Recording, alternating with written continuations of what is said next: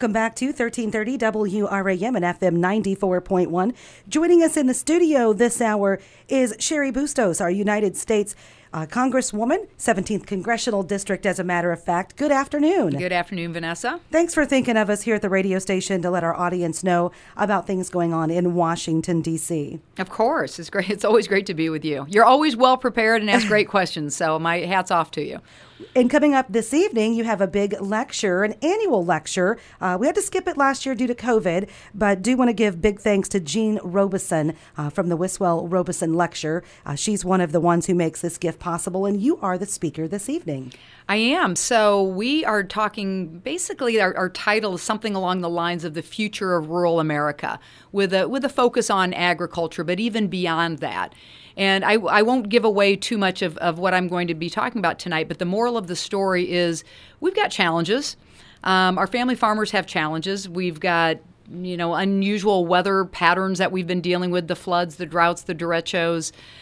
We've got the markets, trade. We now have some issues with USMCA and the United States-Mexico trade agreement.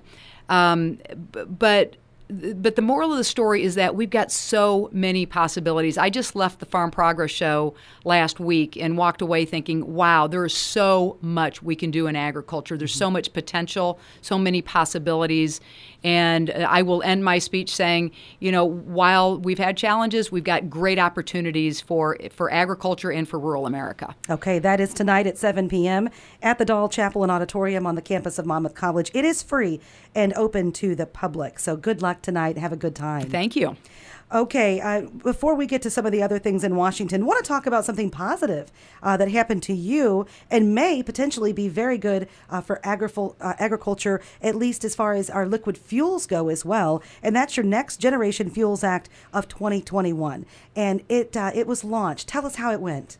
Well, we have introduced this. It was bipartisan on day one, which always makes me excited. You can't be successful in Washington if you can't get support from across the aisle. So it was bipartisan on day one. We are getting some great support from the Farm Bureau, from the corn growers, from now the United Auto Workers, because this will involve how cars are manufactured. Of the so-called big three automobile manufacturers, we've got one that is very supportive. They're a little bit supportive behind the scenes. We're working on getting the others to be supportive as well. But I would say the long and short of it is this. This bill calls for looking at how we manufacture automobiles, making sure that they can burn higher levels of ethanol. So in the first 5 years after this passes, we would be able to burn E20, and then the 5 years after that go all the way up to E30. And Vanessa, I have to say, you and I were talking before we started recording this, that when I was on your roundtable, your ag roundtable, the idea came up that, hey, we need to be making sure that we're manufacturing the vehicle so they can burn ethanol, higher level of octane, and reduce the carbon that's emitted.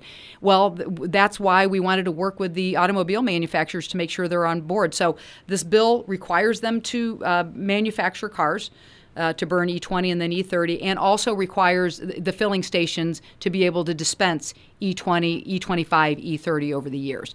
This is something that's a win for our corn growers.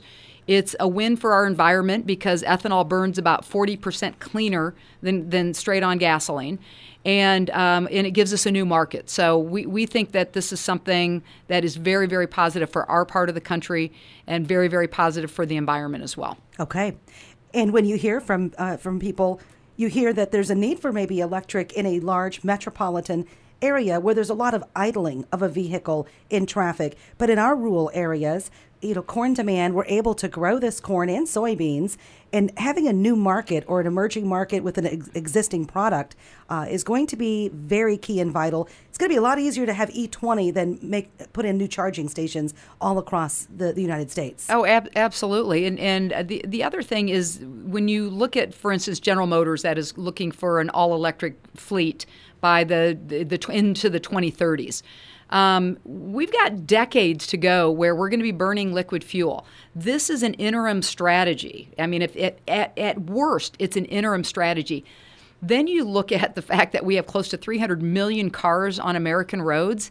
And so even after we go to this all-electric fleet decades down the line, we're still going to have many vehicles that will be able to burn liquid fuel. So we think this is an answer for decades to come and something that can be, again, very positive with the new market for our family farmers. Well, and a lot of Americans want options because what if an option no longer exists? For instance, what if we have all electric but no access to any other form of fuel and our grid goes down, whether it's from climate, some sort of a terrible storm like we saw in Texas, earlier in the winter, or from a Hurricane Ida. We don't know what the future holds. So being dependent on one could set us up for failure down the road from a catastrophic, type of weather event. Yeah, and we're living through that right now. You just mentioned Ida. The power is still out in much of New Orleans. And so this is real. This is real. And we also don't have the answers to what are we doing with the batteries on these electric vehicles? What's that disposal look like? How do we reuse those when they get old? I just think there are so many answers. This is not an anti-electric vehicle statement that I'm making, but it's a pro-farmer statement that I'm making. And we want to make sure that we grow our markets. I mean, everything is about growing our markets. And this is a way that we can have homegrown fuel that burns 40% cleaner and helps our part of the country. Okay. We're talking with Cheri Bustos, our United States Representative for the 17th Congressional District, for the next 16 months. So this is sort of the one you want to go out on in a way. And I don't mean that with any disrespect, but you've been wanting to help agriculture for a long time, or at least that is certainly how you have portrayed in many of our interviews. So this is the one you're focusing on. Well, this just has the potential to make a huge difference, again, in our environment for our family farmers in our part of the country. And so we're all in on this. And so the next steps on this, I've introduced it. It will be assigned to the Energy and Commerce Committee. So it's got to get out of committee. We are making phone calls to members who serve on that committee and make sure that we can pass it out of committee, get it to the full House floor. Sometimes we call bigger pieces of legislation vehicle bills. Okay. So perhaps can we attach this to something else that has a high likelihood of getting through? We're looking at all of these strategies to do what we can to make progress on this. Look, I'm passing a piece of major legislation is very difficult, but we'll spend our political capital to get support on this. Okay. How does this particular legislation match up to any other legislation regarding climate change or electric vehicles or low carbon, high octane? Would we have any other legislation that say this could be competing with? Well, I wouldn't say that it's competing with others. I think part of it is going to be a matter of educating lawmakers, because if you look at Democrats, the climate crisis is a major issue. And many Democrats think that electric vehicles are a big part of the answer because we've got so many, gas vehicles on the road that use gas and that are high carbon emitters. So part of it is educating lawmakers, those who are all gung-ho about electric vehicles, and saying, look, that is decades off. We have something at our disposal right now, and it's called ethanol, that burns 40% cleaner and so can help our environment, and we are going to be using liquid fuels for decades to come. So let's look at this at least, again, at minimum, as an interim strategy. So I think part of it is when you've got lawmakers who are, say, from a very urban area who have never driven by a cornfield in their lives, to be able to educate them on this. And that's part of what I'm doing. It's part of what we are asking our friends from the Farm Bureau, from the corn growers, to help us with as well. You got to look at it from the perspective, we've got farm bureaus all over the country, and they have members all over the country. And we need that grassroots support for folks to call their lawmakers and say, hey, I want you to sign on to the Next Generation Fuels Act. And if you're on the Energy and Commerce Committee, hey, we want you to vote for this to get this out of committee so it can go to the full House floor, that type of thing. So we're going to need help, really kind of grassroots support to help move this along. How does your colleague feel about it in the Senate? Do you guys get a chance to talk about legislation before, it becomes something to vote on? I mean, have you had a chance to say, hey, Senator Durbin, I'll show you around Big River Resource? Yeah, well, Senator Durbin is, I don't have to do a whole lot of lobbying with him. Right now, we just have this on the House side, so that can be down the line. And if you look at the senators who come from corn country, so you've got Chuck Grassley and Joni Ernst over in Iowa. They're from corn country. We've got Senator Duckworth and Durbin here. We've got, I guess, 29 states in America that grow corn. So those are some of the starting points as well. But so that's good news, you're saying? Yeah, I think so. I think so. We have 29 state senators who know about corn being grown in their state. That's a positive. Yeah. I mean, what are we? I think we're number 2 in America for corn growers, and Iowa's number 1. And then that reverses on soybeans. So, hey, I mean, it's perfect for our part of the country. Right.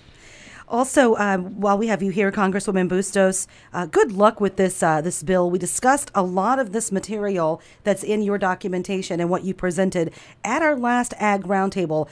I thought it was helpful that you were able to hear directly from those farmers right here in the local area. Oh my gosh, I literally walked away from that with legislative ideas that we incorporated into the Next Generation Fuels Act. So, hey folks in Warren County, you are really part of being the author of this bill, because it was at your roundtable, Vanessa, that you hosted that we talked. If you go back to your tape on that we talked about having manufacturers make sure that they can build a vehicle that can burn higher octane fuel.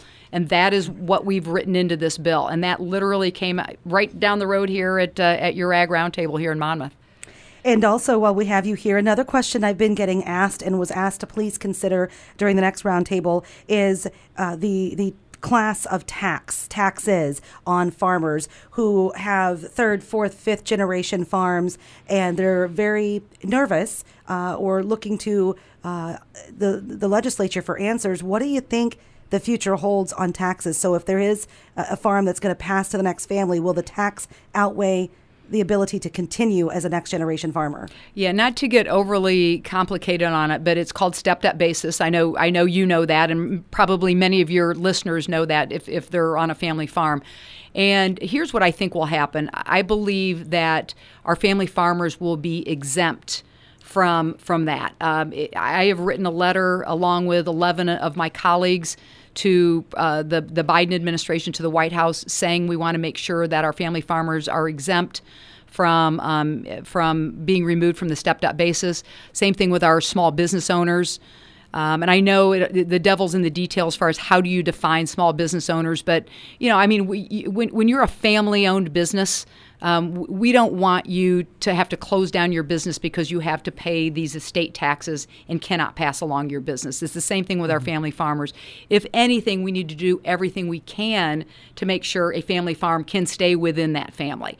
Okay. And, you go around the various counties in our congressional district, and it's not uncommon to find 4th and 5th generation farm families out there.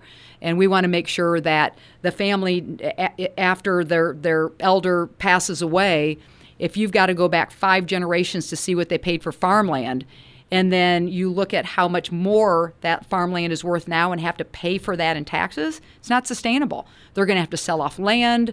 There might be there might be a chance that they wouldn't be able to pass that down to the next generation.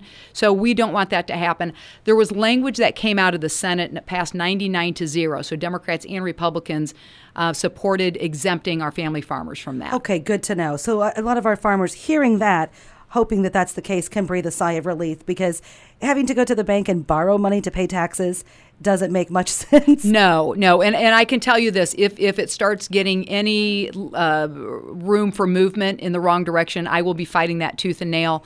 And I've got enough of my colleagues who will be fighting that as well. Keep in mind, there is such a slim majority for Democrats in the House. There's only a 3-vote majority. And I can tell you there's a heck of a lot more than 3 House Democrats who will oppose doing anything to our family farmers that would hurt them along these lines. So we will fight this tooth and nail. Okay. Appreciate you answering that, because certainly I don't want our farmers to lose sleep. And there's something so American about the family farm. Totally. I mean, it just that everything about the expansion of the U.S., you think of family farmers. Yeah, absolutely. So we want to, especially in our part of the country, right? Yeah. Okay, and finally, anything else? I know you have to leave. We've got about 1 minute left. Any summary that you'd like to provide our audience today?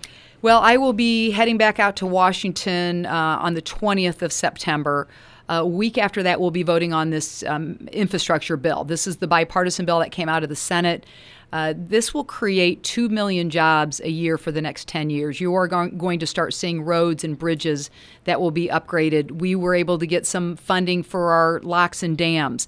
This is major. It also includes rural broadband to make sure that we are addressing folks who have these huge gaps in their service or really cannot even access high-speed internet. And so really a massive game changer. I'm confident that it will pass. And we'll start seeing work getting done on our roads and bridges and our critical infrastructure that helps not just our family farmers, but it helps us get our kids to schools and helps us navigate our interstate highway system that came in the Eisenhower administration. So this is major. It would be the biggest investment in our infrastructure since post-World War II. Okay. Have a great lecture this evening. Thanks for thinking of us and stopping by. Thank you, Vanessa. Cheri Bustos with us, our Congresswoman, 17th Congressional District, of course, right here in Illinois. We'll be back with more. It is WRAM.